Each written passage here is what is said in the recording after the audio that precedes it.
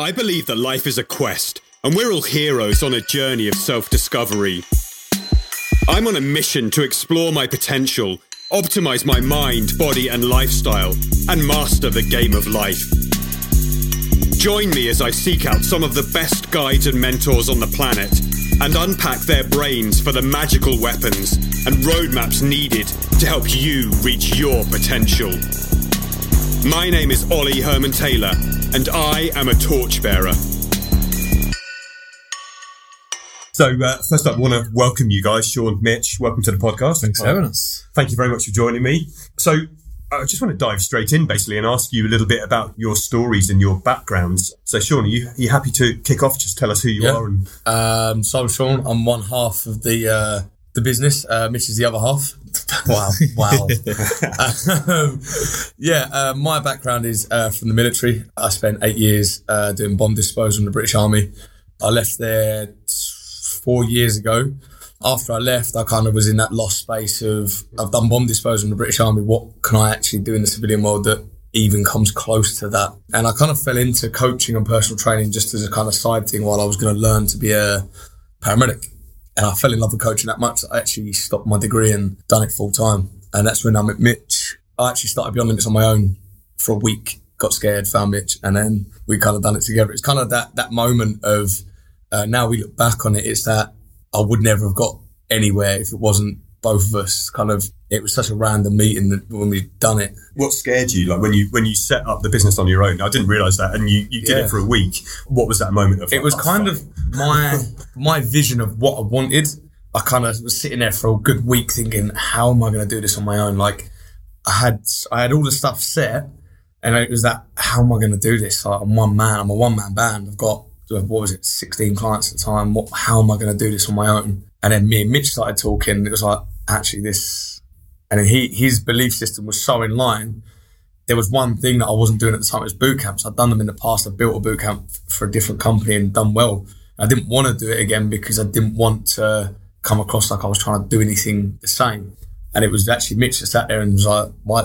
And then we started talking, and Mitch kind of come up with the whole boot camp reason why we should do it. And then we just was like, well, let's do it together then. How do you get into the kind of fitness side of things? So was that through the army? Like when you were working in the army, obviously you're doing bomb disposal, which I don't know a lot about apart from like what you see in films, but it looks like it's kind of quite high stress. Yeah. And you have to be perhaps a certain type of personality, maybe fairly calm, level-headed. I don't know. So there's a few different sides of bomb disposal. My speciality area was bomb disposal search. So finding bombs was my speciality. And that was, you go in Afghanistan, it'd be walking down a road and you're looking for something that's been hidden, which is even worse because it's been hidden underground and it's been hidden from you. Yeah. And they know exactly how to hide it from you, and then how to hide it from your equipment. So you know full well that you're not supposed to find it. And it's that, you have to really get that level of self-belief very, very quickly. Like if you're walking down there thinking this is the day, then that's not going to be the great day for you. So it's going to fuck everything else up. Basically, if you're thinking, you've got to have a very good, not cocky, but you've got to have a good understanding of your own abilities. Like if you don't know something, ask.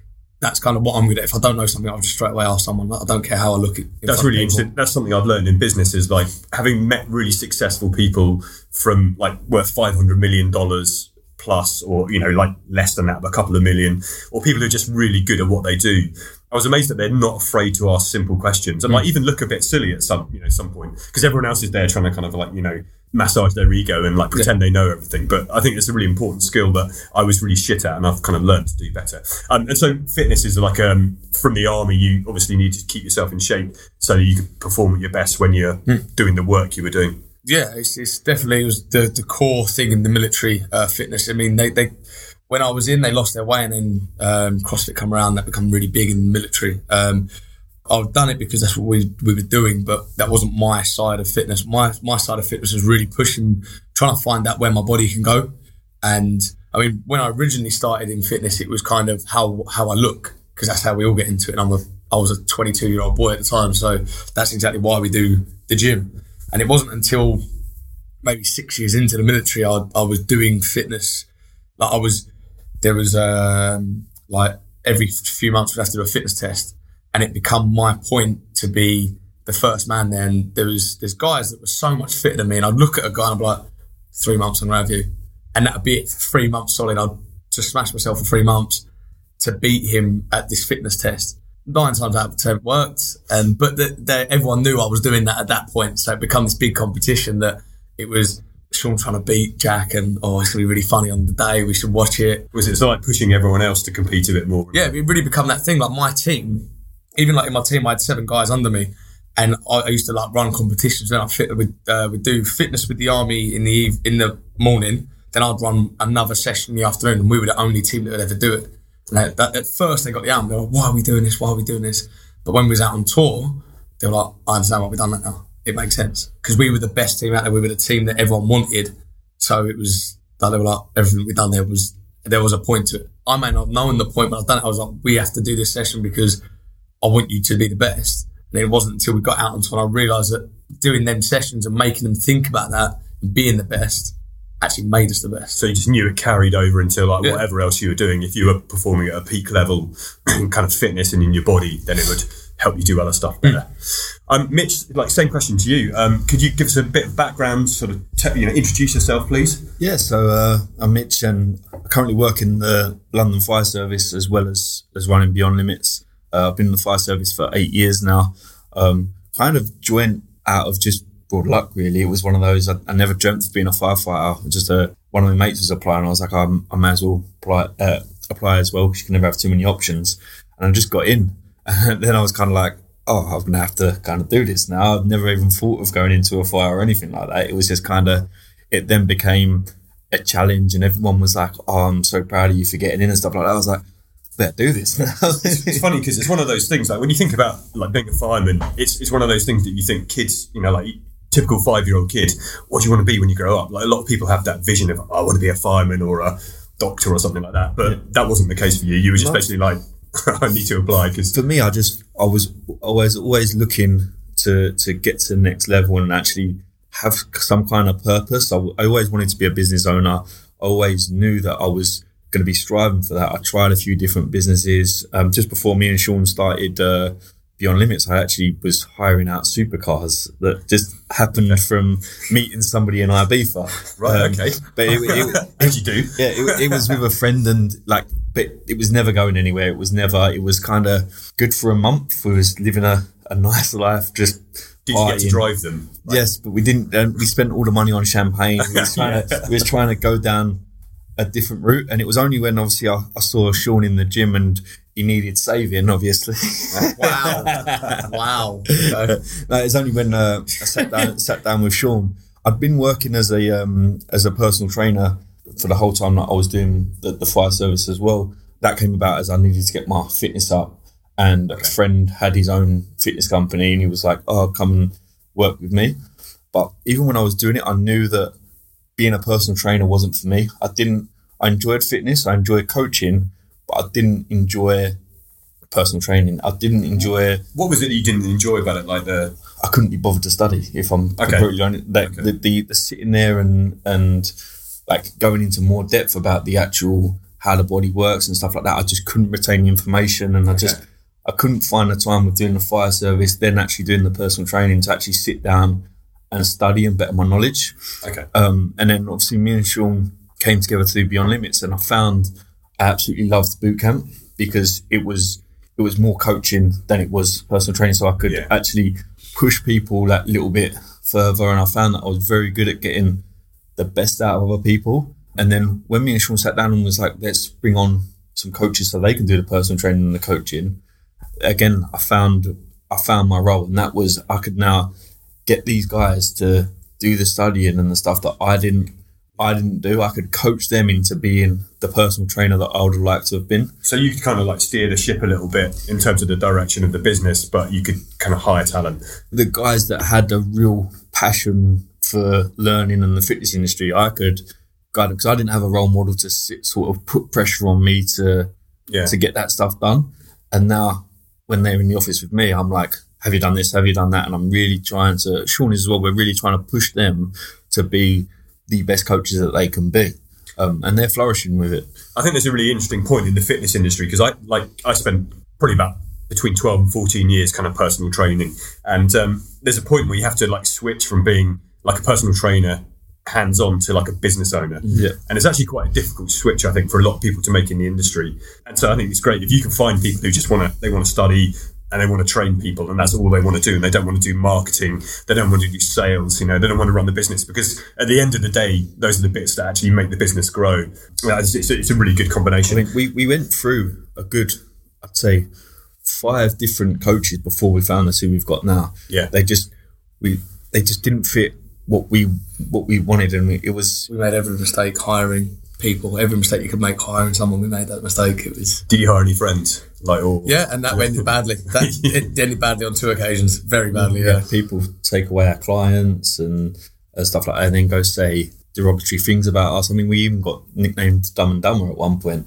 By like people who used to work for you. And then, we had this guy that worked for us, and he was kind of a friend in the gym. He'd come on board, and he was such a good friend, and it was like he was so good at what he'd done. It was like, this just makes sense. Like, you're a friend. Is he like? It just makes so much sense. We had such a good laugh doing it, and then one day he left his Facebook on the computer. I went on, flicked the mouse over. There's a message from one of my own clients, not in his client that he has with us, saying, so when's that company starting? I'm going to cancel my membership tomorrow. And I was like, what's that? So I called Mish. I was like, Mish, I've just seen this. I don't want to click anything else. And then we had a little conversation, and then that client came in to train with me, and I just tore them for a session. And they were like, I take it you heard about Luke. I was like, no, but you're going to tell me now, aren't you?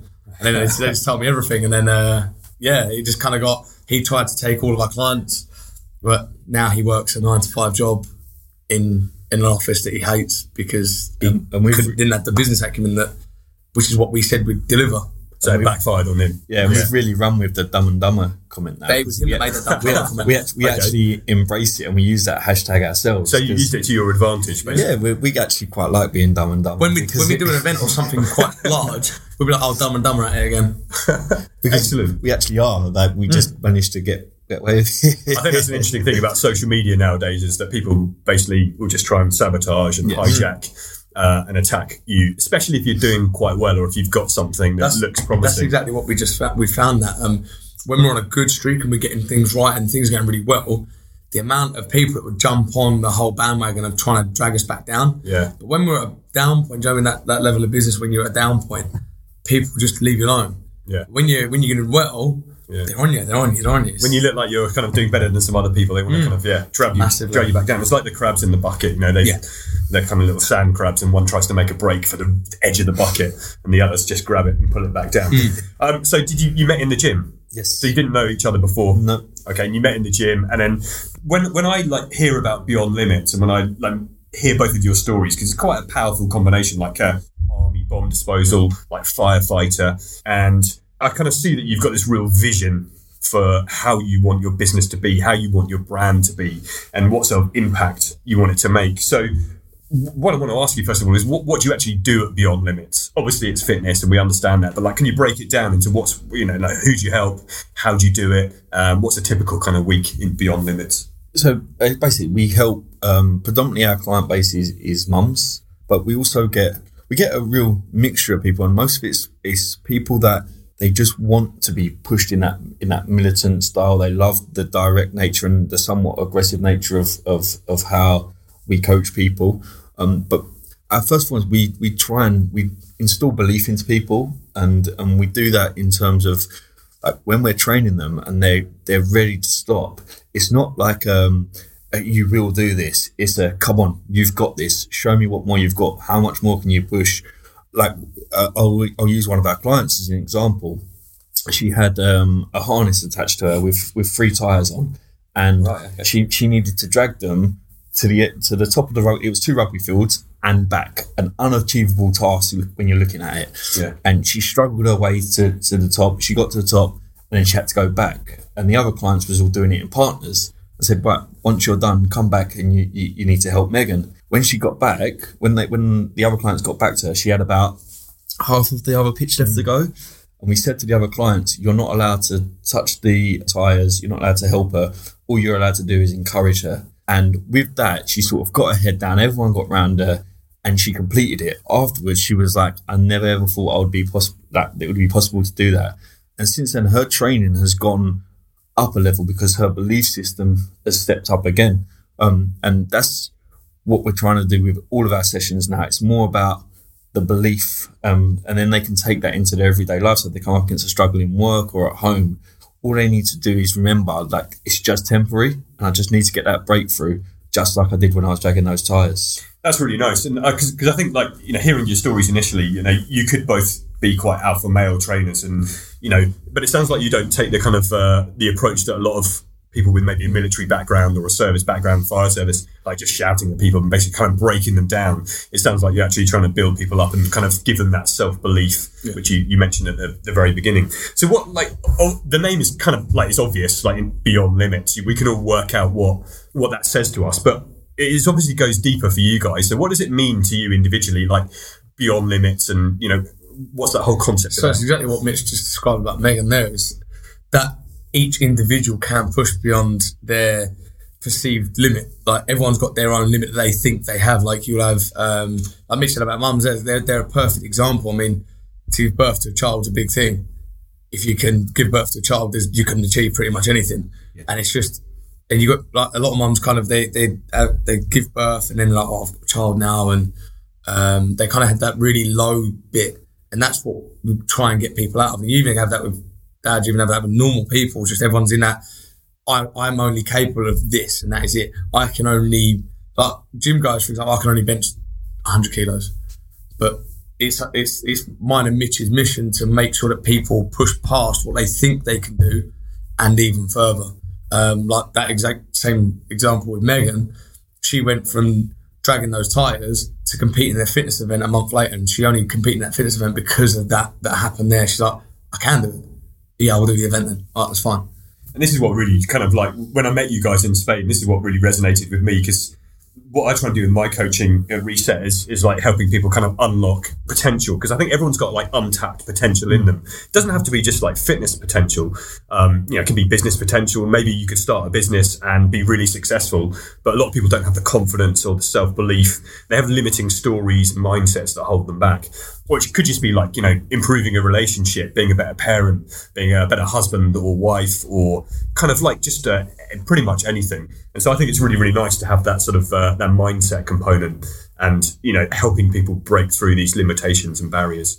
And do you see examples, like, for example, you mentioned Megan and she did a kind of fitness event, was it like an obstacle race or? It was called the Powerwave Games. It's kind of like you have a weighted bag and you do maybe 6 or 7 stations, and it's time. So you go up the stations, down the stations, or there's just like little bits like that. It's all made harder by either wearing an altitude mask or you're going up a hill or down it. It's kind of made more difficult by the scenario there. It's hell. I had to do it. It was actually the day we come back from Spain. Yeah, I did see you. I saw you post on Facebook that you were going straight in to do the event.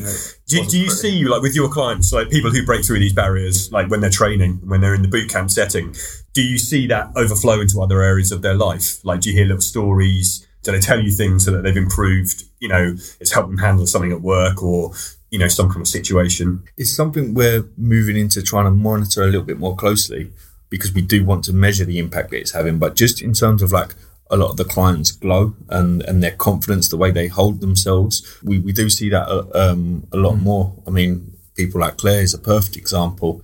It came to Sean, lack of confidence and lack of self-esteem and stuff, and now she's like the front runner within the boot camps. And she's a mentor to a lot of the guys that we have coming in. Yeah, she's a mum. She has a part-time job. Her husband has a full-time job. She's got 2 children, one with a disability, and she still finds the time to train. And it's kind of like, I didn't know half of the stuff about Claire then as I do now, but at the time she come to me, she had no confidence. She wanted to change her body, so that's what we did. And then it became very apparent that wasn't the body that she wanted to change. It was her mindset and everything around it. Obviously, she's a strong woman. She's given birth to. She's got a son with a disability, and he needs to see that kind of role model. And he's a really strong boy as well. Like he doesn't even act like he's got a disability at all. Like it's a visual disability, but you don't, like, when you talk to him, it's just talking to a normal one. He's so mature that I feel like I'm talking to an adult when I talk to him, and he gets that from her. And the example she gives us is when, like, she competes in all the fitness competitions we do. Every single fitness competition we do, Claire's there. Every event we do, Claire's there.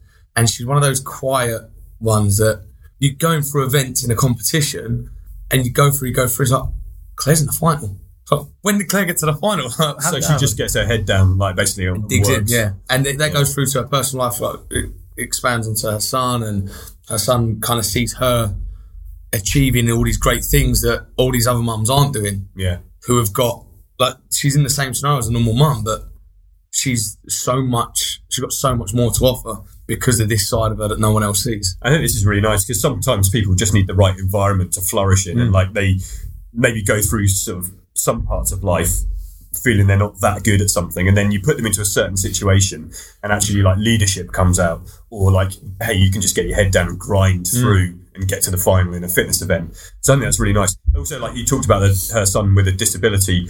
My kids last year taught me a little saying, because like my kids really like quotes, like, you know, kind of success quotes and personal development quotes. Sounds like you. My daughter's always like writing them out. But they came back from school, and I think it was when the Paralympics were on, and they came back with a little quote, which was, the only disability is a bad attitude.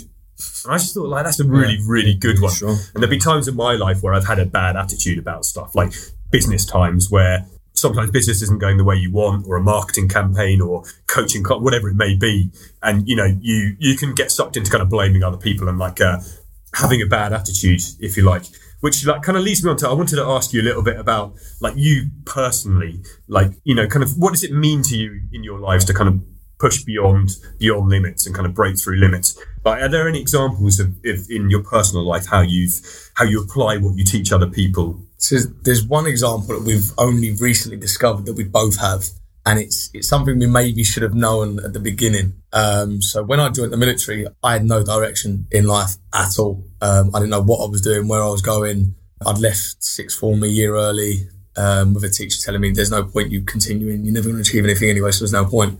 So I left. I got a job in London as just an admin assistant, and it was kind of like, this is my life now. I do the 9 to 5 in London, and I'm going to be an office worker forever.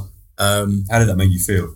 It's kind of like that. Is this all I'm ever going to be? Yeah. Like, surely there's got to be more to life than this. Not that there's anything wrong with that, but Yeah. I'm really interested in like what people's journeys and what. Like my brother-in-law is really successful. He's done 9 to 5 all his life, and he's really successful. But he really helped me. He helped me find jobs and stuff. But it's not me. Like I can't do it. I didn't know I couldn't until I'd done it. And I was like, this isn't. I don't know what I am, but this isn't what I am. And then I fell into an army recruiting office, and then all of a sudden I went for the recruiting office. I went basic training as this kind of guy that didn't know what he wanted in life. I ended up at this point I'd never achieved anything in my life. No grades, there's nothing of note before I turned 21 of me doing anything in my life until here. And then I joined the military. I come top of my basic training, top of my second phase training, top of my communications training, top of my bomb disposal training. It was just a constant feed of, and it was just, you mentioned it earlier, like you put someone that's not so good at stuff into a place, and then all of a sudden they're very good at something. And that was mine. And Mitch's kind of backstory is similar, which is we only just learnt was Mitch had no direction before the fire service. There was no like pointing you in the direction and go that way. And that's kind of where we go with the company. It's people come to us like, I want to lose weight. And then Mitch's big thing now is trying to find out what's the real reason, because everyone wants to lose weight. Like everyone you speak to wants to lose weight. Yeah. But what's the real reason? I want to lose weight. Why do you want to lose weight? Because I feel ashamed of myself. That's the reason. You don't want to lose weight. You don't want to feel ashamed of yourself. That's what you want. Yeah. And that's what we want to get into. We don't want to concentrate on the body, like how you look. How you look is a byproduct of what we do. How you feel and how you act and how your attitude is what we want to give them. That's our product. The side sort of thing of that, side effect of that is a body transformation. I really, really like this. I call it like kind of working on health and fitness from the inside out. And I think that like most people come to a trainer, a coach, boot camp because, you know, they want to lose weight, and there's usually an aesthetic driver, but that stuff like is the quick fix stuff that never lasts. And I think you've just described like really, really nicely the kind of secret to long-term results. Basically, if you want to get results, whether it's weight loss, fitness, you know, improve your body composition, like for life, it's actually about kind of getting into those deep those deep kind of reasons. Another thing I think is interesting is because I'm quite a creative person. I've always been quite a hyper creative person, and I had a clothing company, and I used to design clothing, and so I've always worked for myself, and I've always been like an entrepreneur. But before I did that, I left university, and before I started my clothing company, I was actually wanted to go into the Marines, and I really, really wanted to join the Royal Marines, and I became obsessed with it for about 6 months, and I started to train and had my first interview, and I met my wife at a similar time, about halfway through, and that won. So I obviously didn't want it enough. And I might not have made it in because it sounded quite hardcore, the training. But there's something about the structure and the routine of like training and working towards something and having a kind of, actually having like rules and a system to follow that actually I found really appealing and helped me kind of become a better person in some ways. It sounds like you try and kind of give that framework to ordinary people to help them. For me, I look at it, you should always be progressing in something. So I've got quite a weird like analogy of how I look at myself, and I'm trying to get our clients and our coaches to look at it as well. So I look at it like, you know, like when you're on a computer game and say you was playing like FIFA, for instance, you can click on a player and it comes up their stats, but you've only got a certain amount of points that you can upgrade on each thing. So you have to get focused on one area and increase your stats on that, then move on, increase your stats on that. And then as you keep upgrading your skills on each of those stats, your overall stat increases. So for instance, in business right now, I'm working more on the sales side of things because I looked at my stats and I realized that one of my weaker areas was sales. So I'm going to level up on my sales for the next 3 months, and then I'll pick on my next weakest point, which will probably be marketing and design. And then I'll level up on that. And then from that, my overall stat will increase. And it's the same within our clients in terms of if we're going to do it in fitness points, and it's like, right, you need to improve on your squat. We'll build that up. Okay, now you're at a point, now we're going to move on to that one and build that up. And then we can start looking at like the mental side of things, rather than giving everything it and concentrating on everything at once.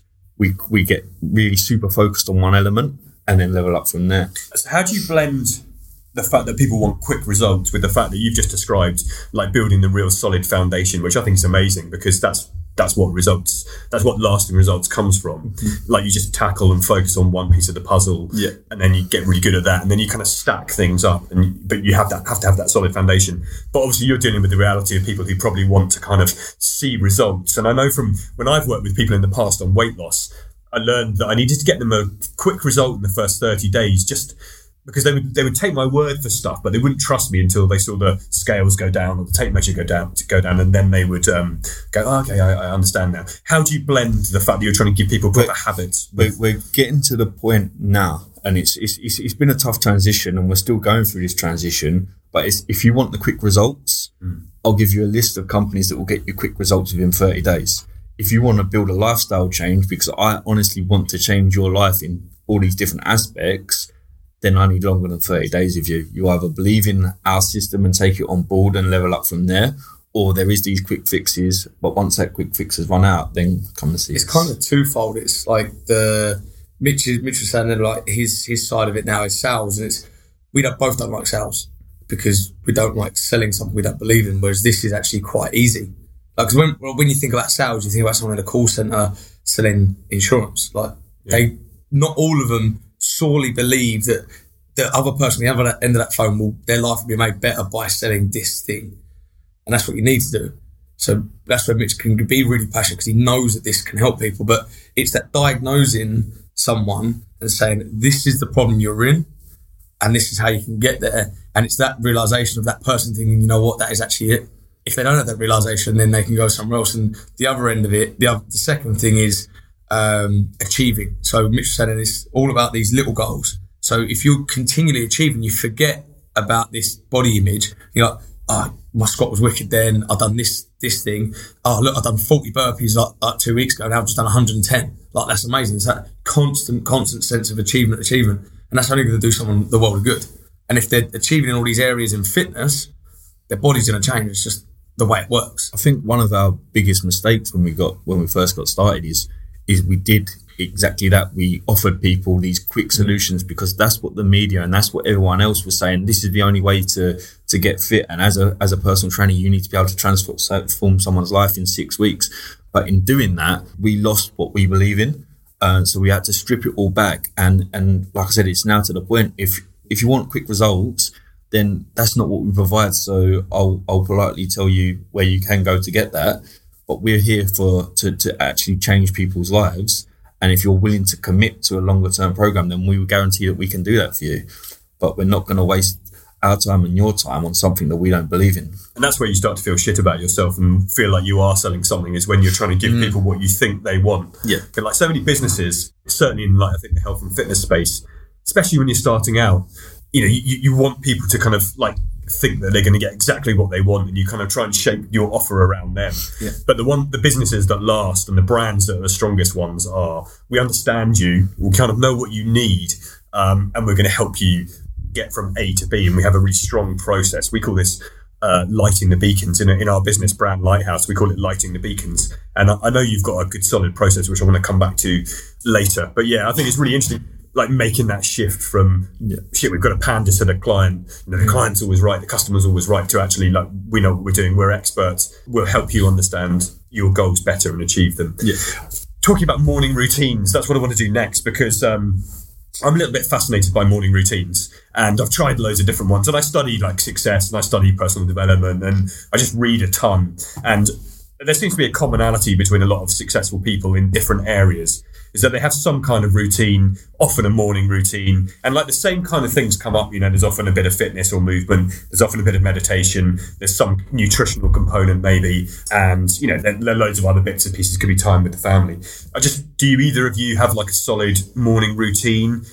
For me, I'm pretty rubbish with that. I try different routines, but my biggest problem is consistency. I'll do something well for 3 weeks and then I'll lose interest in it or try something else. Is that because you get bored? Or yeah, I think an element of it is where I get bored. But the other element is obviously where I'm doing the fire service as well. It's very difficult to have a routine. So if I'm on a night shift, I could be out 5 times in that night, and then I'm tired and everything's sort of out of place because it's 4 days on, 4 days off. It's very hard to stick to a genuine routine.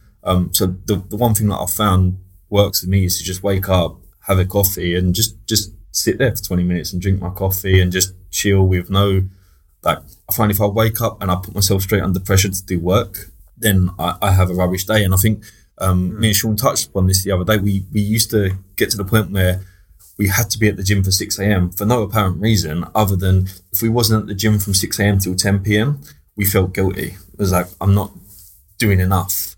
But in reality, we just needed to chill and actually enjoy being business owners rather than being so hard on ourselves, isn't it? Someone actually said to us the other day, it was on a night out, and they said, I think that they made a comment about getting up and going to the gym, and Mitch was like, I haven't got up before 8 o'clock this week at all. And she said, oh, did you not know that every billionaire in the world gets up at 4:20? Mitch was like, I'm going to be the first one that wakes up at 8 o'clock. Because what's the point? Like, my morning routine is, mine's kind of just, I just get it done. If I've got to be out of the house by 5:30, say if I've got to be out of the house by 6, I'll wake up at 5:30. I'll give myself half an hour to wake up, brush my teeth, do my hair, put my clothes on, go. And that is it. I'll do that. I'll make my bed, and that is it.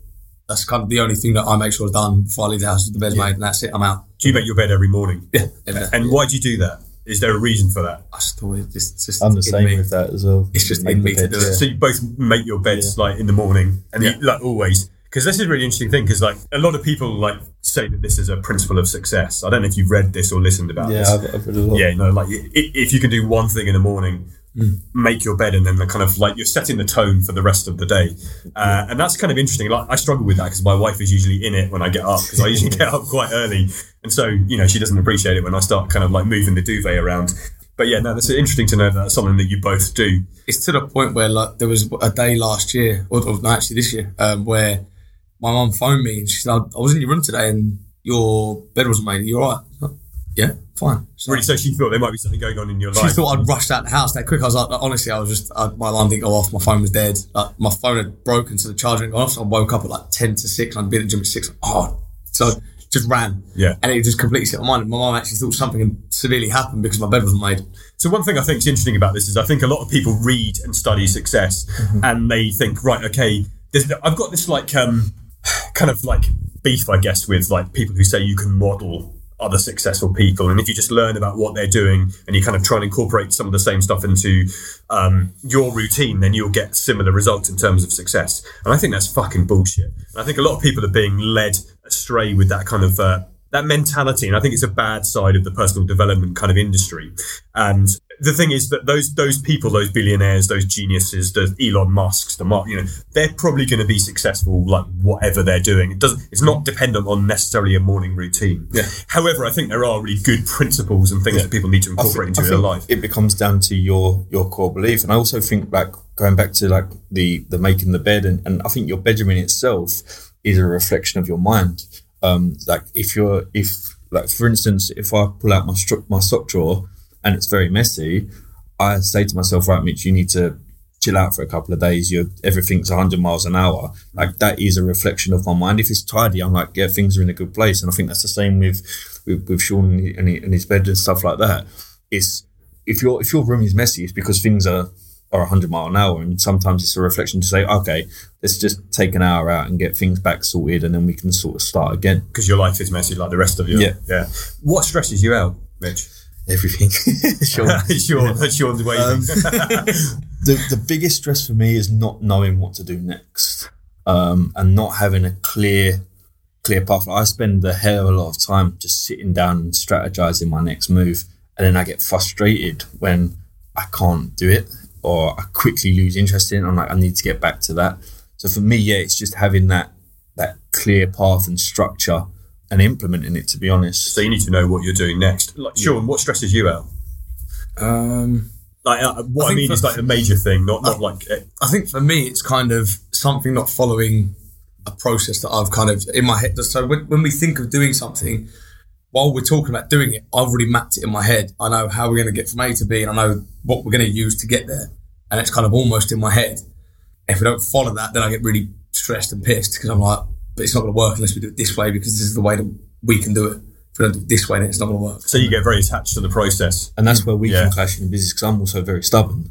So I'm like, no, I'm not doing it like that. And then he's like, and I'm like, well, I'm still not doing it. And then we have to come to a compromise. So how have you learned to adapt? Because obviously, like two people owning a business, working together, like training clients together, working on a daily basis. You spend a lot of time together. You both got strong personalities and, clear ideas about what you want. How do you not like butt heads all the time? We clash in a big way. Yeah. But we know why we're clashing in a big way. That's been a new thing that we've found out. And it was when we went to Spain with you, we had done that personality test, and we realised who we actually are deep down. Like, Mitch is a very creative person, and he needs to be given that space to be creative, because that's just who he is. You can't, to deny him that is just to deny him dinner. Like, it just makes no sense. Yeah. And for me, I'm a practical person that works on processes. That's kind of what we've realised. So we've changed the company around to suit that now. Like, I do things that Mitch used to do because it made no sense for Mitch to do that. So like us kind of butting heads, we'll butt heads in a meeting, but we know why we're doing it. Like, I know that Mitch is doing it because maybe he, in his creative mind, he's come up with something that looks amazing in 10 years. And I'm like, yeah, but we're not there now. What about next week? Yeah. And it's just about becoming very self-aware of our own feelings. So when Sean is shutting down one of my ideas, I can feel myself getting boiled up. I'm like, this is like gold. Why are you not getting this? But then once we come out the meeting and I don't react to him saying no, then I went, all right, he was probably right. So do you occasionally blow up and have like a proper shouting match just to clear the air? Never really shout. No, not shouting, but you could when we actually had a meeting yesterday and it was there, I was doing something and Mitch was like 10 years in the future and I was here, like, no, what about this though? And the lads are in between it and they're like, and you can see it on their faces, like, oh, but we know we're not arguing personally. We're just trying to hash it out to find the best thing. And by the end of it, we've got this whiteboard and it's mapped. It's pretty cool. Who holds a grudge? Do either of you hold a grudge? I'm probably more the grudge holder. I'll usually text him in the evening and be like, all right. I'm still there. Yeah, we're still in business. It's not so much a grudge. I just go quiet and I'm just like, I think I'll usually message him just to be like, this has happened because of this. Because when I'm quite practical, I'll practicalise it. I'll get it from my dad. Like, this happened because of this reason, and now we're going to do this and this. Yeah, and where I'm really stubborn, if you don't message me, then it could be a week. It's the same. It's the same with the missus. If we have an argument, then unless she messages me, even if I'm in the wrong, if unless he messages me, you won't speak. And like Sean, it sounds like you kind of, because you're process driven, you don't attach too much emotion to some of that, and you're like more like, okay, we've got to do this, these are the steps, and it's not like you're trying to keep your feelings aside. Whereas perhaps because you've got a more creative kind of personality type, Mitch, you maybe get a bit more emotional, you feel it a bit more. Is that fair? Yeah, I take a lot of stuff to heart and carry a lot of emotion. I'm not great about speaking about them because it's a personal insult. Like, what do you mean? What do you mean my idea is not amazing? Yeah. Okay. Yeah, so I need to just take myself away from a situation and just sort of find my own way. And before we started recording, we were having a bit of a chat, and we touched on a kind of point of like what I call, I think for entrepreneurs and business owners, especially if you are a kind of one-man band or if you have worked on your own before, I think there's something I call the darkness, which can come in. And I've had this a lot on and off in the last, 20 years, which is getting quite depressed, getting into quite deep pits and staying there for quite a long time. In fact, one of them I had lasted for about 3 years, where it was just everything was fucked and like just apathy, and there was a lot of stuff that went into that kind of getting to that point. I call it the edge of the desert, and it may not be that dramatic and major for people, but I think all business owners need to know that actually it's quite a normal part of the process to get these little moments of darkness. And I know that you were speaking. Yeah, it's huge. I mean, I spend a lot of time in them dark places a lot of the time. Like I'll be 100 miles an hour on something for a couple of weeks, and then I literally just have a couple of days where I'm kind of having like a mini meltdown, and I'm like, I'm not good enough. There's self-doubt. Is this going to work? Then it's like, it's that person's fault, that person's fault. And then it's like, actually, no, it's my fault. I can't blame other people. And then I'll try and find things to get me out of that state. And it's just a case of letting it run its course and then giving myself a kick up the arse to get myself back to the gym and get back focused. Or it does mean me reaching out to Sean or something like that. I think me and Sean both suffer with it, where when one thing goes wrong, we analyse everything that's gone wrong in the whole of our life. Sean sums it up really well with an analogy around the box that you did on one of your live videos the other day. So it's like you got I kind of learned it when I was in therapy after the army. It was kind of in the army, when you lose someone, if you're out in Afghanistan, you're at war and you're doing a job and you lose someone, doesn't mean that everyone goes back to camp and you mourn. You've still got, like, when we lost Peanut, we were an hour into the job. We had 4 or 5 days left. He died in a very, very dramatic way, and we literally put him on a helicopter, and 10 minutes later we were back to working. It's got to go somewhere, so it goes in the box. And then when you feel like, say, maybe 6 years down the line someone else dies, I'm not grieving that person. I'm also grieving everything else is in the box. You can't. It's not a toy box. You can't open it, take something out, close it. Yeah. As soon as you open it, everything comes out, and you've got to let it. Because that's where I had my biggest issue when my whole box opened, and it was in a very big way. And it was kind of, I had to learn that that's okay. You just got to let it happen. Once it happens, for whatever reason, that box is open. Sometimes it's an involuntary thing. Something will happen, like Mitch was saying, like, something will go wrong. All of a sudden, boff is open, and you're going through it all again. You just got to realise that that's a process that you just have to deal with. And once you take ownership of that, it's easy. You just got your own, like Mitch was saying, he knows the steps that he's going to go through, and that makes those steps a little bit easier because you know you're going through them. I'll turn the lights off in my bedroom, and I'll put a box set on, and I'll just watch TV for a day. I'll tidy my room, or that'll be it. No one will know I'm alive for a day.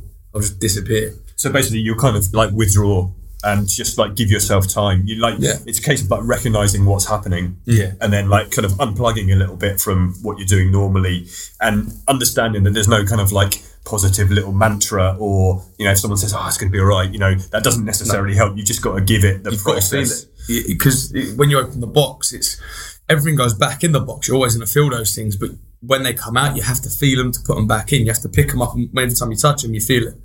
So you've just got to feel everything that's in it. It's not, oh, I feel I'm grieving for Peanut, I'm grieving for Lisa, now I'm grieving for this. It's not that. You have those emotions. You don't know why you have them, but knowing that it's because everything that's happened in your entire life is in this box, and you just got to feel it. It's actually a comforting thing to know that there is a reason why you feel the way you feel. It's because when bad things happen to us in the military, in the fire service, you don't have that time. Like if I go to a bad fire right now and then I go back to station in 10 minutes, it's that job happened. Now it's on to the next job, or you don't ever have real time to process it. So like Saul said, it goes in a box, and then it can be something like as simple as a couple of clients cancelling a contract that you wasn't expecting. You're like, oh no, I'm not good enough. But now you're not even thinking about the client cancelling. It's all the other stuff that's coming back out of that box. And then you just go into that real spiral. And again, I've done therapy as well. And it just allowed us to understand why we was feeling them ways. And now it's just about, I'm still not great at it. It's probably one of my biggest weaknesses is working out how to deal with that. But I think we're both getting a lot better at it, aren't we? Mm. And I know that you mentioned that you had some experience with the kind of Grenfell Tower incident. Yeah. And I know that you can't talk about everything. You've both been exposed to some quite extreme stuff. And so when I talk about like the darkness from an entrepreneurial kind of standpoint, I'm very conscious in the back of my mind that no one's died, and I haven't witnessed like some horrific things necessarily. And I think that's interesting because I think some people beat themselves up about the fact that what they're dealing with might be a minor thing. I think all problems are relative to the person and the situation, but obviously because you've got really good experience of actual proper, say trauma and processing difficult events, and it's something that you've had to actually deal with in your own lives. Yeah. I'd love to ask you if you can, for anyone listening who's struggling with something, and it doesn't have to be that they've had something hugely traumatic, but it could just be they're really depressed, they're down, a relationship's broken, their business is kind of really kind of getting run into the ground. If someone's struggling with something major in their lives, what sort of steps or advice can you give them to just understand the process and like not punish themselves and kind of try and understand there's a light at the end of the tunnel? I'd say to definitely reach out to somebody, and because what I found is something that was a massive deal to you, once you air it to somebody and get their opinion, you're like, actually, I don't even know why I was bothered about that. Do you know what I mean? That's something me and Mitch actually do quite a lot. I don't get emotionally attached to sort of like you say, about processing that, but there's things that I don't know why I do it, but I'll get emotionally attached to other things.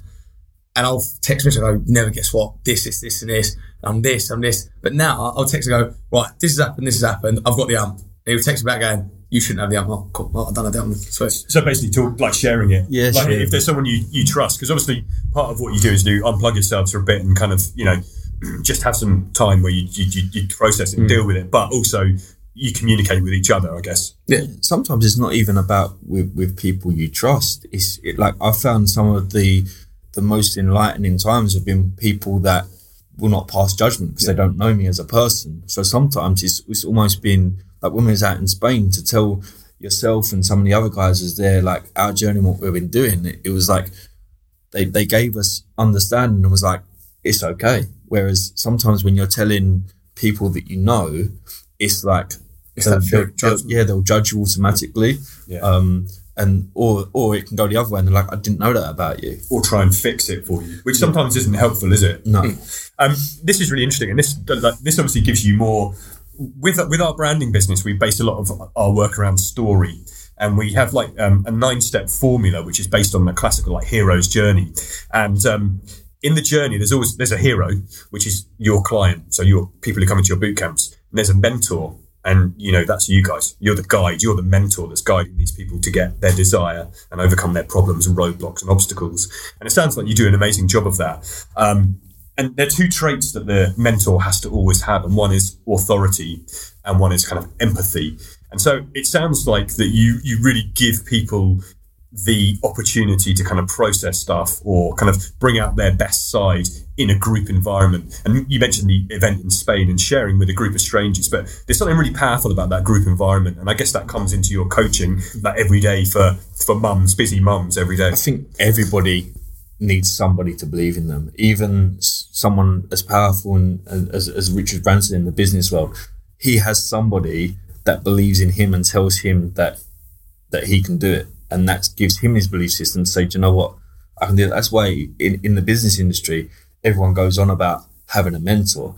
And I'm a strong believer in it. And it's not so much the knowledge that the mentor can give you. It's someone that, 1, you can be accountable to. And 2, just someone saying like, you're doing all right. Just keep going. Stop beating yourself up. You've got this. And it's a really important point, is like not beating yourself up. I think a lot of people are like, oh God, I'm not a millionaire. I don't have 3% body fat. You know, I don't have the perfect life. What am I doing? And I think that's like the goldfish bowl effect of social media, is people are only sharing, oh, look at me, I'm amazing, and this is amazing, my life's the edited version of life. And I think that's not real. Yeah. And I think people beat themselves up more than they should now. And it's really nice to hear that you kind of tackle that in your coaching. So basically, tell me about the dog, Sean. just changing tack for a bit.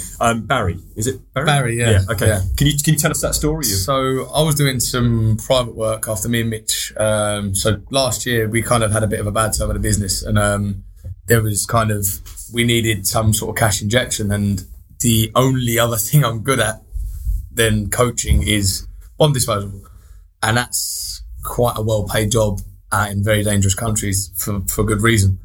So I went off and done that, and while I was out there, I found we were doing a job, and we blew up a building, which was just laced with IEDs. It was that decision of, we could go in there and disarm 100 IEDs, but we could die possibly once, or we can just mow down the building. And we got the governor's consent to do it.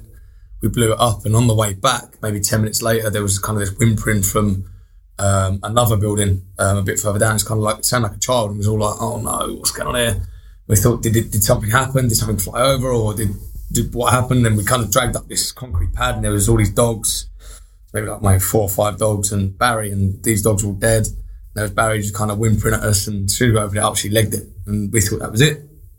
We went back to the same site the next day because we was doing more jobs in that kind of area, and she was there in this little courtyard area, and we kind of walked past. She wasn't whimpering this time at us, and she kind of just laid there looking at us, and it became this kind of little. The next day we bought her food, and then we were stroking her, and then we was kind of bought more food, and then everyone kind of got this emotionally attached to her. And then the last day we were driving there, and I just turned around to one of my guys, and I said, we're going to take the dog today. And they were like, what? We'll take the dog back to camp. You're not allowed to take the dog back to camp. I was like, we're going to take the dog back to camp. I'm not leaving the dog there. And that was it. We just picked Barry up, and she'd already been called Barry by this point, and Barry's a she. We thought Barry was a he at some point, because when we couldn't touch her for like 4 or 5 days, we just called her Barry, and that was it. You're Barry, and I called her a boy in all my videos, and it was, trying to explain that afterwards was, we kind of got her back to camp, and she was just become inseparable from us. She was our dog, the camp dog. She was my dog. She came on every job I went on, and now last month I got her back to the UK. So you brought her back to the UK, and like, she's your dog now. So and also like the kind of company dog, because massively. I know she features in some of your events and some of your boot camps. Yeah, she's really part of the Beyond Limits family now. And she's at all the boot camps. She's got her own uniform, everything. I can see there's a picture I'm looking at here, and basically if you want to kind of find out more about Sean and Mitch, you can find them on Facebook, for the time being. I will put some links up under the show so you can click on their kind of Facebook profiles. But there's a really nice team photo, like Beyond Limits team photo with Barry. It's weird because Barry really brought the company back together again, to be honest with you. We all, I mean, I've felt it massively, haven't you? Where like all of a sudden it's all just sort of come back together again, and we're all back on a positive vibe. And it's since Barry came over, to be fair. I think it's so essential that people talk about, in the age of social media where everything's shiny and fucking wonderful, that people talk about the fact that they have business problems, that there's a point where the business is not doing well, you need to go and get some cash. And just that story is so useful and kind of important for other business owners and just other people to hear, because it's not all plain sailing. What you just said then about owning up to when you've fucked up is something me and Mitch would never have done. And Mitch decided that we are going to do 100 Days Live. I didn't want to do it, but Mitch decided we were going to do it. So we're doing it. And Mitch is 100 Days Live Facebook videos. So he's doing Facebook, I'm doing Instagram. Okay. And it's become what you were saying about Instagram and like social media being that shiny persona. That's kind of what everyone does. And I think that's really changed me and Mitch now to what we put out. Like, I'll do my live video and I'll be completely and totally honest. Questions will come in. I've even had people sort of say really nasty things to me, and I'll openly read what they've said and say what say what I've had people from the Middle East kind of call me certain things, judge me and call me American, which is offensive in its own work, but that's different though. yeah. But yeah, they would kind of just assume that I was in that country for a certain thing, and they don't realise that I was there for humanitarian work and I was getting rid of IEDs and bombs from schools and stuff. But they'll make a comment, kind of important work. Yeah. But I'll make a comment, and I'll try and be as honest as I can. And Mitch, with his lives, will be very honest about the business and where we're at. But 3 or 4 months ago, we'd never be that open and honest because we're like, if people know that we're fucked up and our finances are so bad, they're not going to come to us. Whereas actually that's the complete polar opposite. Now we've been so open about it and everyone knows. We're like, like Mitch would say, it was even the Syria stuff. No one knew why I went to Syria. They just thought I just went just because it's cool and that's what I do. But it wasn't. There was a very practical financial reason why I went. Okay. And there's very big reasons why we do things, but we never tell anyone. Whereas now we're actually telling people why we do things. Mitch covered it in one of his lives the other day, and he was saying that we made these mistakes and this is what we've done. And so many people were like, I didn't even know that. I didn't even know you was in that much trouble at that point because we was all trying to be all shiny and nice. And it was it's been so nice the past few weeks of people knowing such a deep level of us and the mistakes we've made, and people are actually getting help by it. We're actually getting a lot more business.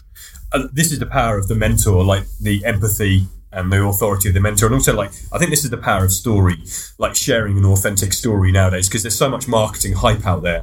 If you can tell an authentic story, your mess is your message. Because there are other people out there, whether it's the story of a client, like a mum who's struggling with something and kind of transforms her body in your boot camps and then goes on to do other stuff in life, or whether it's you guys owning a business and fuck, what we're going to do. Next week we're going to implode if we don't do something quickly. I think that relates back to when we first started this interview and you said about the quick fixes. Yeah. Is that now we don't do the quick fixes, we get the people that believe in what we believe in.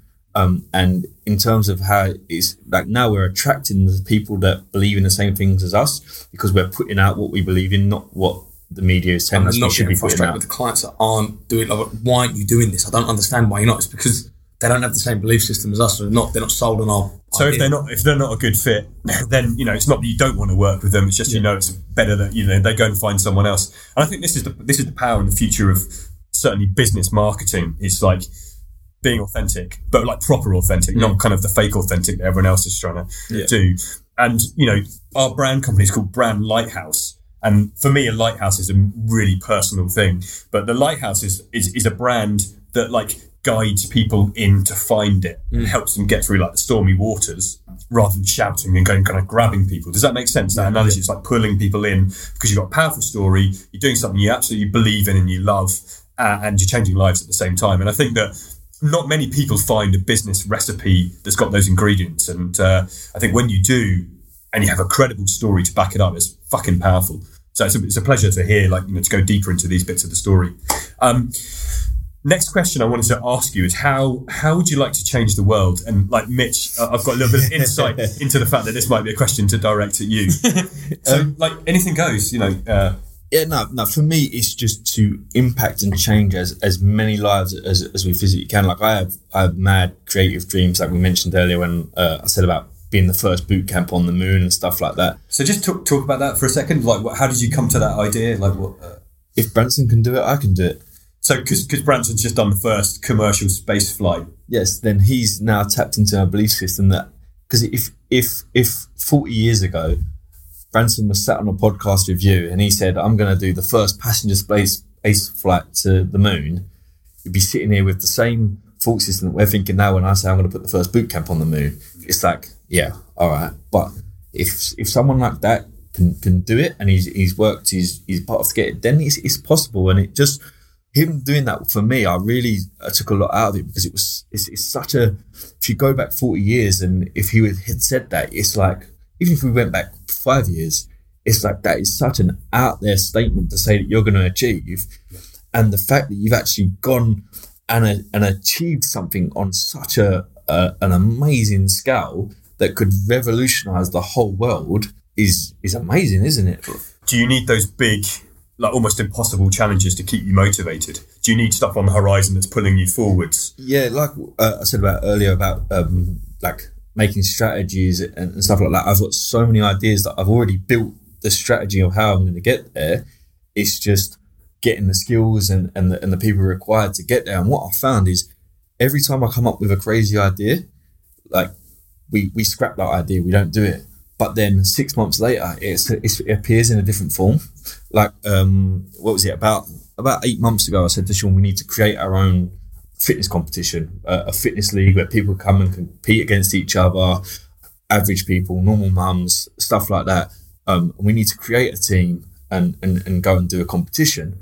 And then it was like, it's not possible. We tried it with a few boot camps. No one was really interested. And we sort of forgot about it and carried on building our company. And 8 months later, we did the Powerwave Games fitness competition and our team absolutely smashed it. And we didn't even, so it just, although we didn't focus on it, it appeared.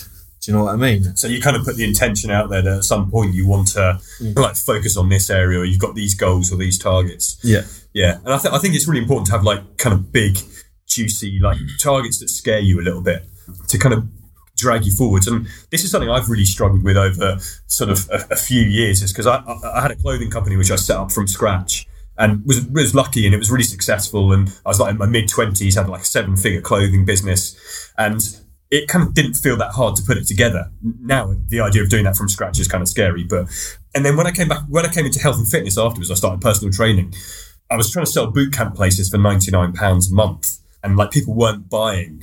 And I was like, fuck, this is not motivating me, because it's just not, it wasn't juicy enough, kind of scary enough kind of target. And I think there's power in having those, there's slightly impossible games that you like, if I go all out to get this, there's still a risk that I might not get it, but it's very energizing. And I guess in the kind of fitness world, that translates to maybe competitions like fitness races and events, and some of the things your clients have ended up doing, like the kind of, the event you just talked about. I wanted to ask you about mistakes, and we call these precious fuck ups, or like precious mistakes. Are there any like big mistakes that you've made in your business that you've come to love and be really fond of because it's taught you an invaluable lesson? And would you be willing to share a couple? I think one of them that sticks out massively is we, very early on in our business, like we're talking the first year, we franchised into another area in Kent. Looking back on it now, we still just like, why did we do that? But at the time, it was like the offer was put out there. We were still in that stage. We were just like, yeah, we'll do that. And we had no real understanding of business or how to actually do it. And we built it on a house of cards. It was a contract off Google. It was this money because of no reason whatsoever. Oh, it's going to cost this amount for a franchise. If someone said why, I couldn't give you an answer. It was just because that seems about right. And it just, everything we'd done to that point there, and then when it all messed up because of the mistakes we made, we now know that the lessons we learned out of that is we now have copyrighted logos. Our brand is trademarked. That's done now. We should have really done that before then. And that's important stuff, isn't it? Because like, your brand, like there's a lot more to a brand than a logo, but it's a massive piece of it, and you need to protect that. Yeah, hugely. And also planning. If we're asked to do something, we have to really, really look at it. There's little things that we still kind of, like something will come our way, like, yeah, we'll do that. No real fault, but it's nothing major. Whereas this was kind of, it's one of those mistakes we always look back on and we think, why did we do that? But some good come out of it. We've got the logo copyrighted, we've got trademarks in. It made us understand about building our processes better. Yeah. Like, so when we actually looked about what we should have done with a franchise, it was a business in a box. So we then started to look at our processes and how can we sort of put our business in a box. So if further down the line we was going to do a franchise, then we've actually got everything there to be able to do it. And also off the back of that as well, is it now instead of jumping in feet first with everything, we have to have a team meeting and we have to thrash it out, because 9 times out of 10 now we have an idea that previously we would have just jumped straight into. We would have made it work. It would have been okay, but it might have been contradictory to our brand, or it might not have been quite what we should be putting out there. But now we have the meetings and we have times to process it and actually put more thought behind it. We either don't go ahead with the idea, or we do it and it hits all of our targets and all our messages. So you filter it through like different personality types in a team meeting. And I think that's really, really important, isn't it? Because I'm super impulsive and always have been as well. Yeah. And you'll leap on something which is like on a massive tangent to what you should be doing. Yeah. And I think those mistakes are the best way to learn, though. I think that when you get your fingers burned, and there are consequences to it, you generally don't repeat it. And if you do, then you're a bit stupid if you do it enough times. I mean, hopefully you don't. Going back to the impulsive, like the biggest problem we've probably had in the company is we're both impulsive. So, for instance, I'm going to give you an example of when we bought a marquee. A marquee? Yes, so we do our boot camps. That's actually a good lesson. We do our boot camps outside. And we was like, people was moaning because of the weather, the rain. We was like, okay, let's get an indoor space. So we bought this marquee. It was like $2,500, commercial standard. Sean was going off to Syria. So it was like Sean was like, I want to see it up before I go. So we whacked it up, didn't completely finish it.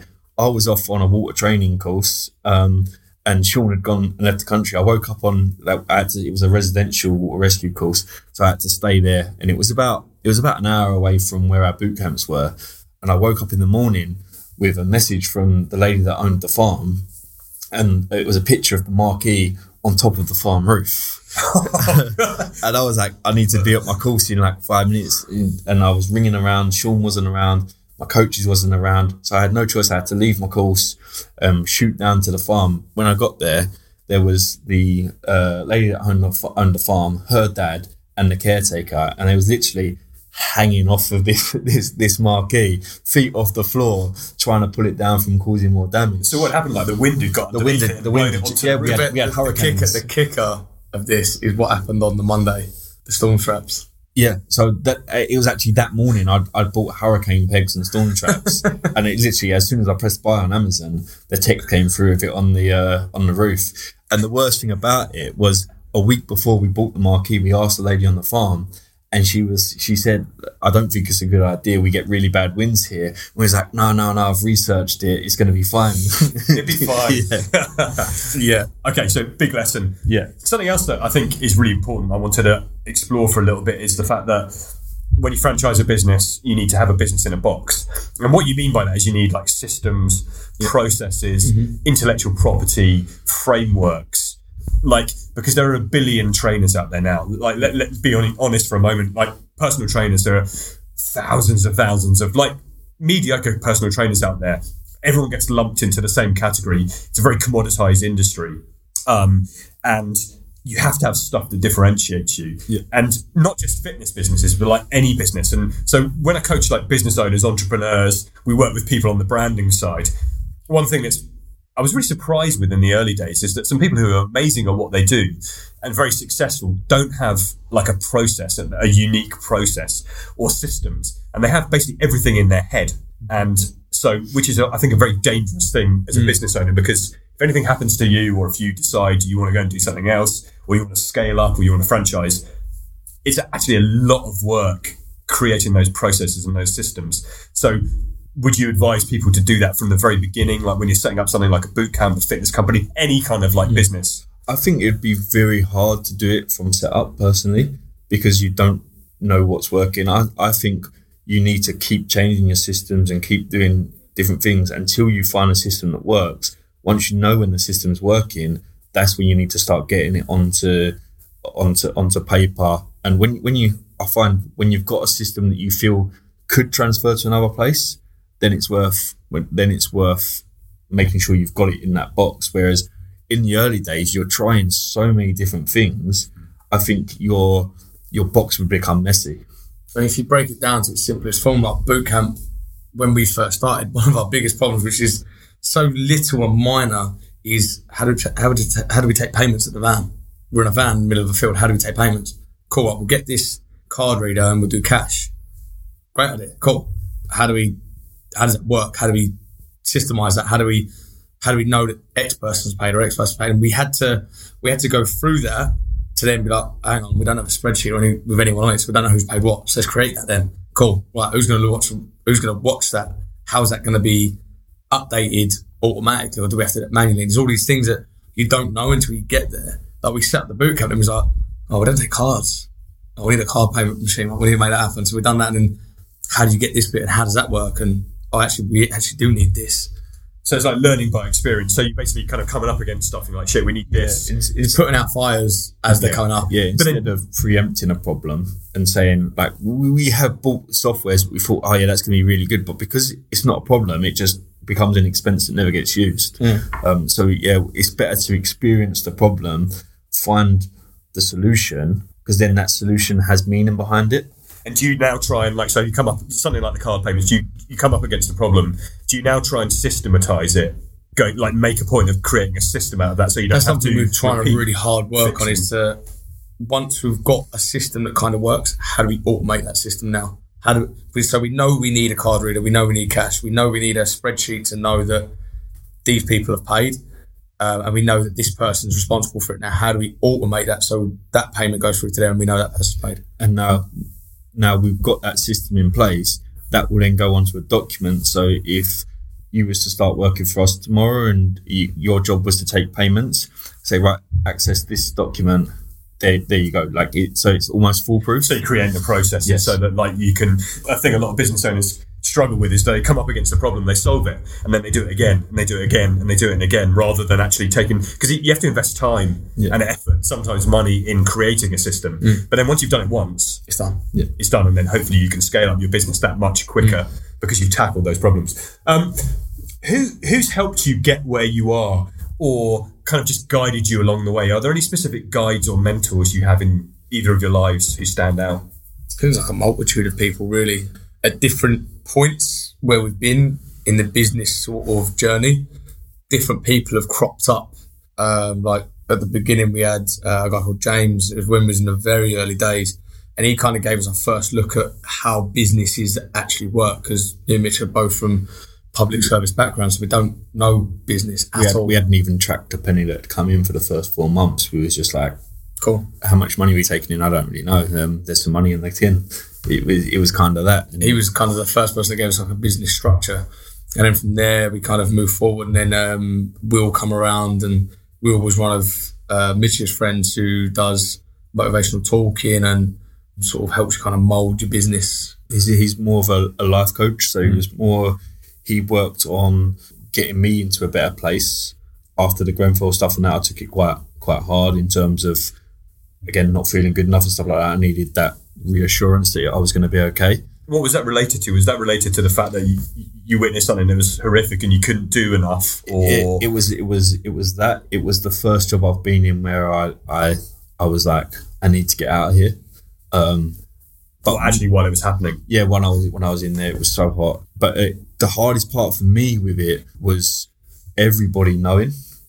Whereas I can go to a job at a fire service, go to the gym the next day, and I could have had the most horrific job the night before, but nobody knows. So it's fine. I keep it to myself.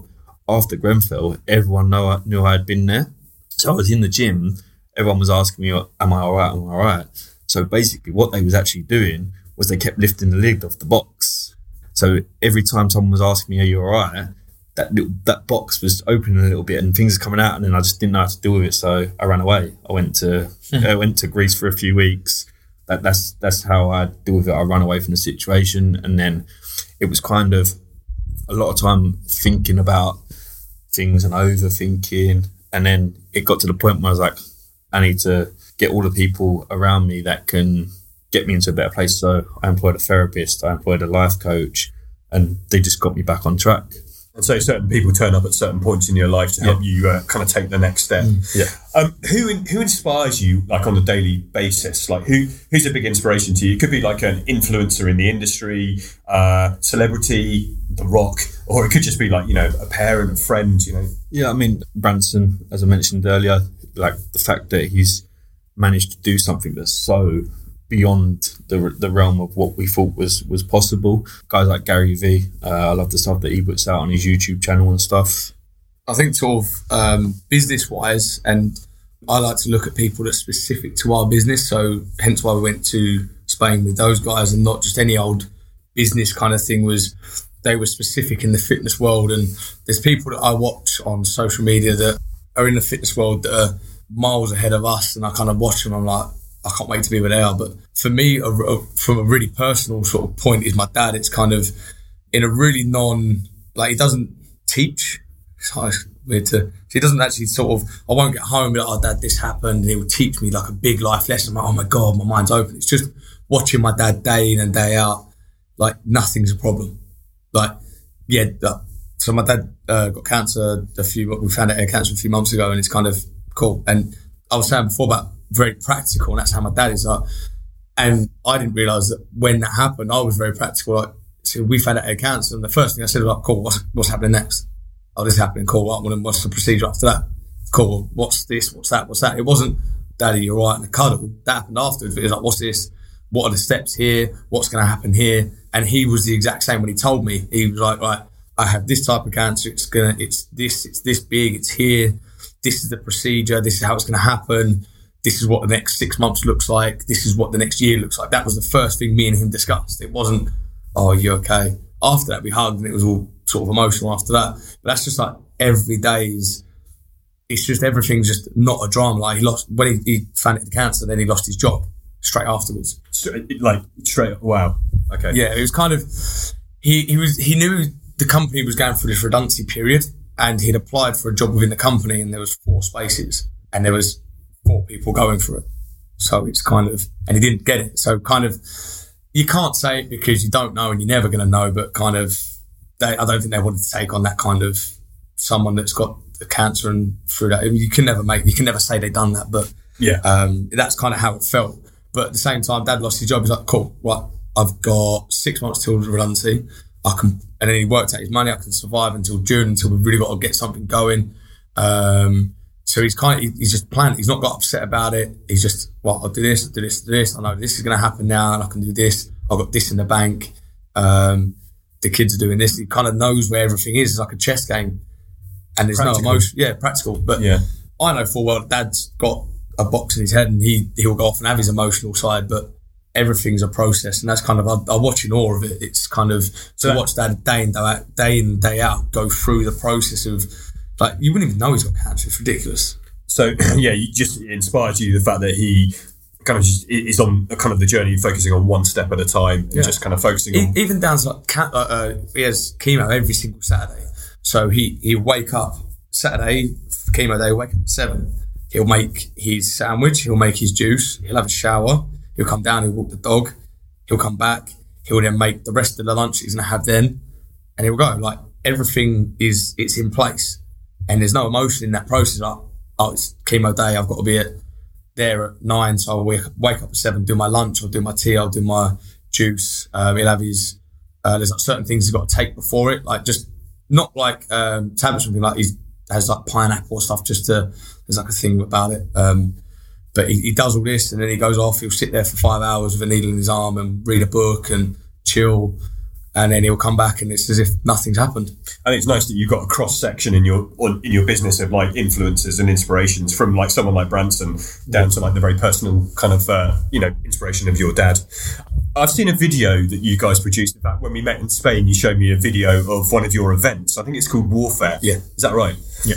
Can you just tell me a little bit about the event? Because it looked fucking cool. It made me want to go and join in, basically. What are these events? Who are they aimed at, and what are you trying to achieve with them? So the events are aimed at exactly what our business is aimed at, making everyday people feel like they can do absolutely anything. A nice analogy Mitch kind of made was, you want to make everybody feel like a superhero. Like, would you rather be Barbie, or would you rather be Tomb Raider? Would you rather be Ken, or would you rather be Action Man? And that's kind of what these events are. It's for those couple of hours at this event, you feel like an absolute machine, and that will carry over for days, that sense of achievement in this. And Warfare was one of the most nastiest events we've come up with, and it was that for that exact reason. We wanted to push people to the absolute extreme, that they had an armband on, and if they wanted to give up, they could. And we were actually in people's faces, like, give me your armband. Like, you're never going to do it. Why do you think you can do it? You can't do it. Give me your armband. And afterwards, they were like, I honestly didn't think I could do it. I wanted to give my armband the entire time. I was like, but you didn't. So they got the option at any point throughout the day to throw in the towel. That was give you their armband. That was something that we kind of didn't really know how powerful it was going to be until we got very close to it. It was like, that's such a powerful, giving someone the option to quit is so much more powerful than giving someone the option not to quit. Like, we can hold someone into something, like, you can't escape this, or you can be like, doors there, go when you want to go. That's like kind of really, that gets a lot into mind games, mindset side of things. Yeah. I've got a friend of mine who I did a bit of coaching with a couple of years back. He was a PTI in the Paras for like 10 years. And he used to tell me what they would do with some of the kind of guys. They would like run them on a big old kind of like, I don't a run with like kit, and it sounded quite brutal. And then they'd get back and they'd be like, right, we're going again. We're going to go round again, the whole thing. And they weren't. They would like make them run like, quarter of a mile and then they'd stop it. But like just playing with people's minds, a lot of people would just be like, oh, fuck you, I'm not doing it. And they would quit at that point. And I think that's a really interesting, I'm really drawn to this sort of side from what I read about, kind of some of the forces training and things like that. It's just, how would I react in that situation, when it's really grueling and you've really got to dig in and push beyond the limits you have in your own head? Would I give my armband up? And I think the fitness side of things, I feel quite confident I can dig in and I can kind of grind through stuff. But one thing I'm fascinated by is the mental side. I think, with the fire service, with the kind of bomb disposal side of things, with some of the stuff you watch on TV, like the SAS kind of Who Dares Wins, I'm really interested in how I would handle interrogation. I reckon I'd be a fucking pussy. And I'd be like 5 minutes in, I'd be like, no. But I guess until you're exposed to that situation, you don't really know. So I kind of like where you're going with the event you've got. Because it's about that experience that's outside of your normal day-to-day life. And again, just testing you from something that you was completely unexpecting. Do you know what I mean? So it's, again, when these challenges pop up that you wasn't expecting in normal life, it's like you have been through things where you're like, do you know what, I've been through worse and I can get through this. All I know is I've just need to master my mind. And it's like what you said at the beginning, like, if you put someone in the right environment, you don't know what they're made of. And like sometimes people will absolutely flourish. And I guess you need to be in the setting and you need to, like, modern life on the whole is really comfortable. Like we've got abundant calories, we've got electricity, information, entertainment on demand. You can jump on an EasyJet flight to pretty much anywhere. We're kind of comfortable on the whole and we don't challenge ourselves. And I think that humans are designed to be challenged. And I think we thrive on adversity. Not all the time, but just like having those little points in life where you're like, fuck, I'm up against it and I have to dig in. I love the fact that you're bringing that out of like I people. think one of the key things around that warfare one, I think the guys that got the most out of it was the guys that handed in their armbands because they came away from it. They was really, really frustrated with themselves and they learned something about themselves that they didn't know. And then they was like, when can I do it again? Because they wanted to prove to themselves, like just in that split moment, they threw in their armband. But after 10 seconds of sort of calming down and bringing us, they was like, oh, damn it. Like could I have held on another 5 minutes and that things might have kind of got a bit easier. And, I've been you kind of used the military analogy there and you're saying about that run. We used to do that all the time. It's horrible because we know it's like we've done it so many times, but still, because there's times where they actually make you do the second run, then they'll make you do the third run, then they'll make you do the fourth, fifth, sixth. But with the 10th one, they'll be like, nah, we're not going to do it now.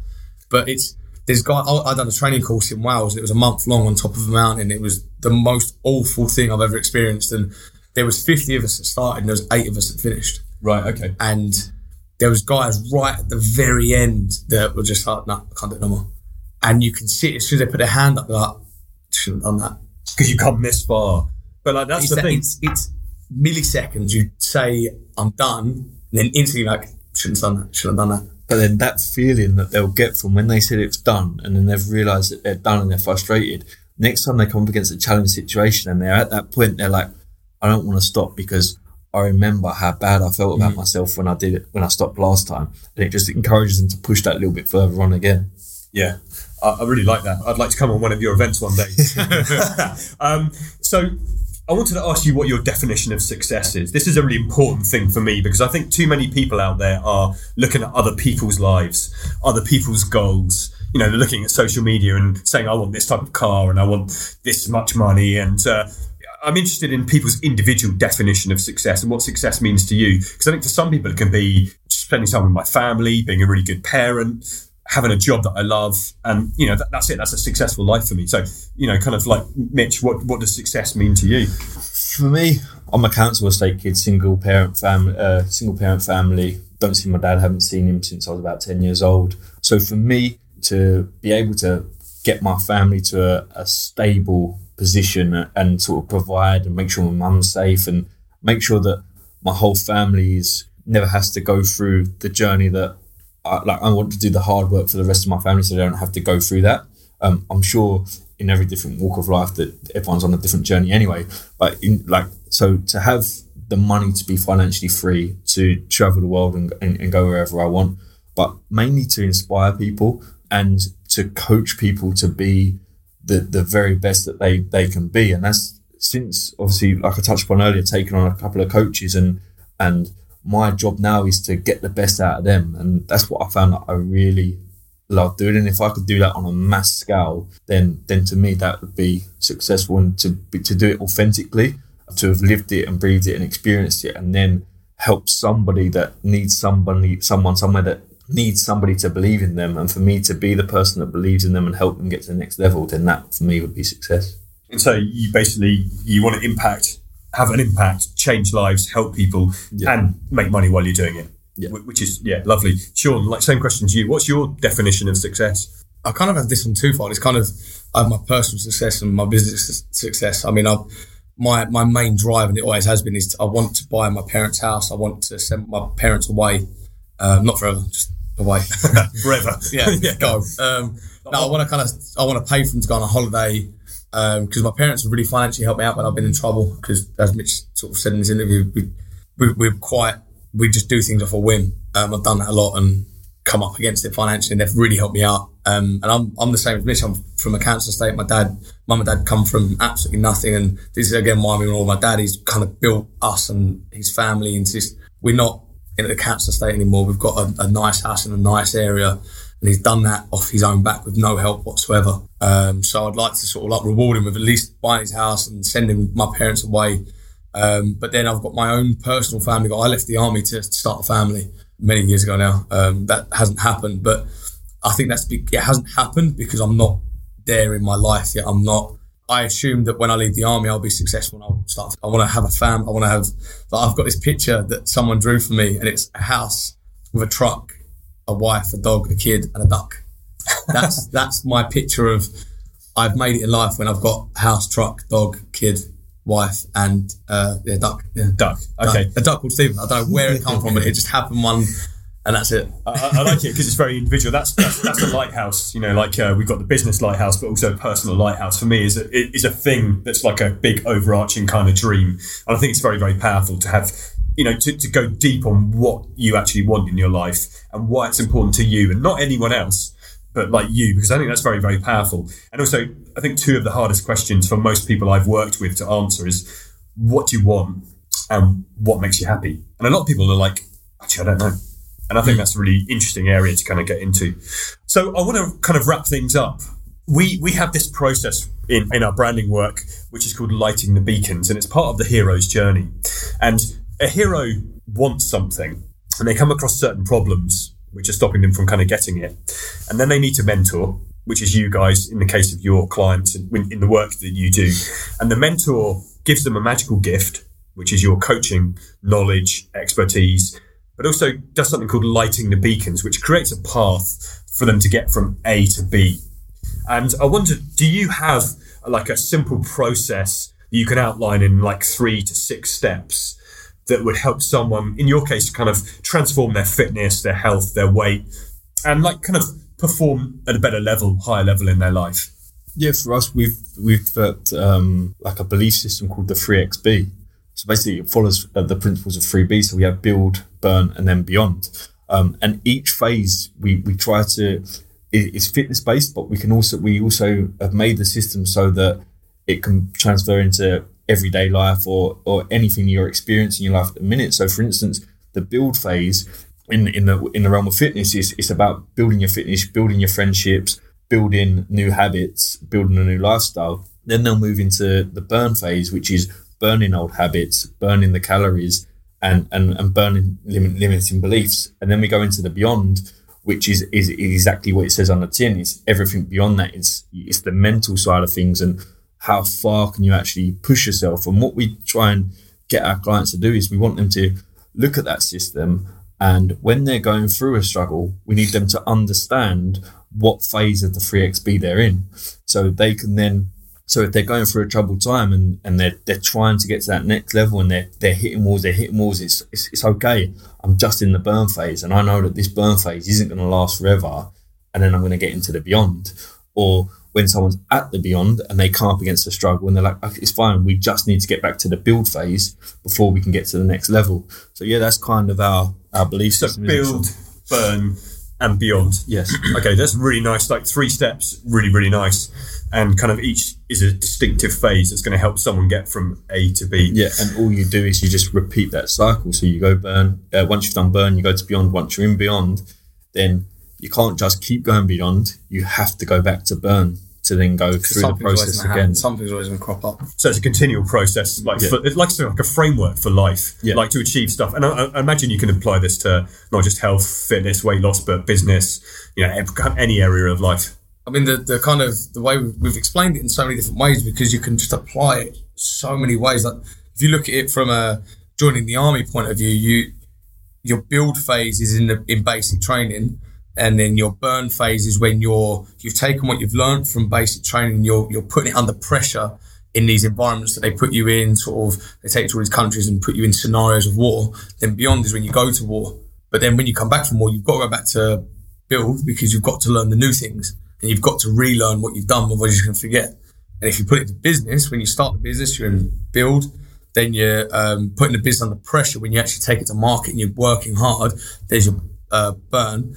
And when you're in beyond, you've succeeded, but then you've kind of said a couple of times that there are those times where you go down and you're like, something's not working or something doesn't work. And then you need to revisit build, and you need to build on, well, that didn't work, so I'm going to go back to build.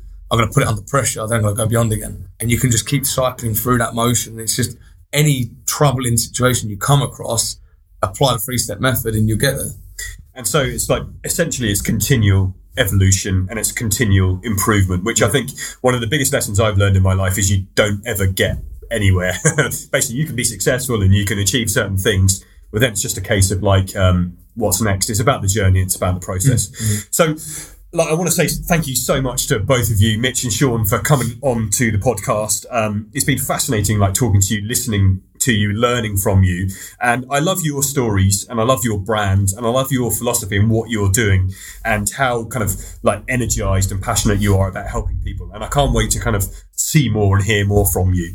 If people wanted to get in touch, if people want to find out more about you, and if people want to find out more about the 3XB, the build, burn and beyond, how can they get a hold of you? So we are called Beyond Limits Coach on Instagram and Facebook. Yeah, Beyond Limits Coach. Beyond Limits Coach on Instagram and Facebook, both of them. Our website is www.beyondlimitscoach.co.uk.